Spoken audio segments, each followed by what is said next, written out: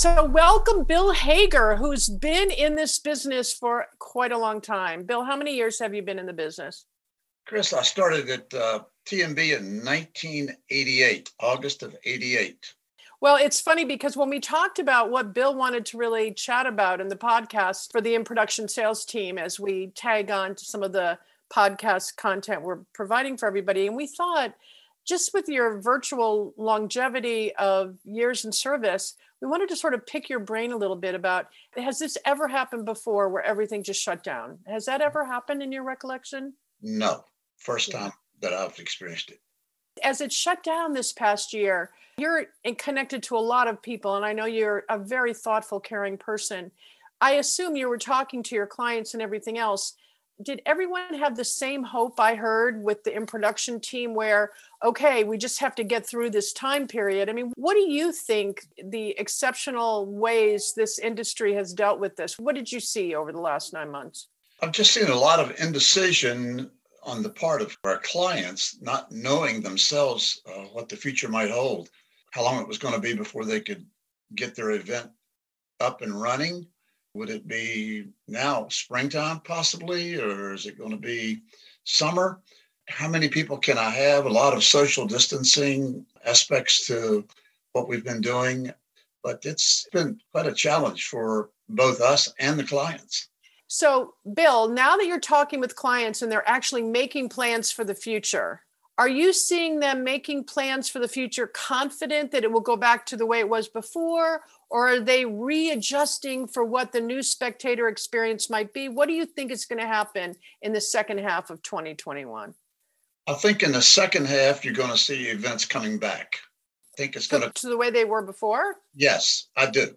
I think once we get the vaccine distributed around the country and just get people feeling comfortable going to events, being in crowds, it'll come back quick because I think we want to go to do things. We're all tired of being cooped up. Well, that's for sure, especially at the holiday time when everybody's not missing their family. And, it's definitely a difficult time. I feel very proud to be, even peripherally involved with this industry through in production. I think they've taken the hit really, really strongly, from everywhere. The government really didn't support them the way they supported some of the other industries. And there's billions and billions of dollars wrapped up here. What did you learn in the last 9 months about your clients? What did you learn about people in this industry? The reason I like this industry and the reason I've stayed in it as long as I have is it's the people. I love the professionalism of clients and my coworkers, team members. It's been an experience for all of us, but I think we've learned that we have to adjust on the fly. And that's been the big thing that I've seen. The governors will change an event in a heartbeat. Yeah. Just by the decisions they make, the number of people.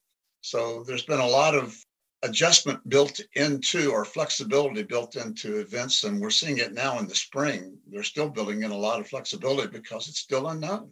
So they're saying, okay, we're going to have 3 plans for this event we're doing, plan A, B, C, depending upon what happens over the next 5 months or so. That's what I think. But Bill, don't you think this industry has always been on the fly? Like the events that you do, when you put together huge seating solutions for all kinds of events. And there's always something that happens on site that changes something, right? It's sort of the nature of the beast of an event plan that it's never going to go exactly according to plan. Obviously not like this, but maybe the DNA is wired. People go into this and the stress of that is something they can handle better than other industries, perhaps.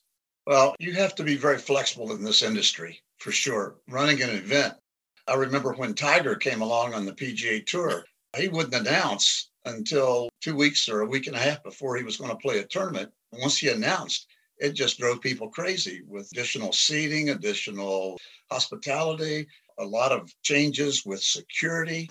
So, yes, a lot of flexibility. You have to be a flexible person. Yeah. My wife keeps complaining that I'm all over the place. I just tell her all the time, I said, I have to be flexible. I can't just be focusing straight ahead. I can jump around and multitask. And I think multitasking is probably a good word. That's a great way to leave it. So basically what we're learning from you is that the multitasking capability, flexibility, et cetera, that's built into the DNA of this industry has served it well over the last 9 months. Totally agree. Yeah. Nice to talk to you, Bill. It's been great talking to you, Okay. as always. All right. We'll see you soon. Right.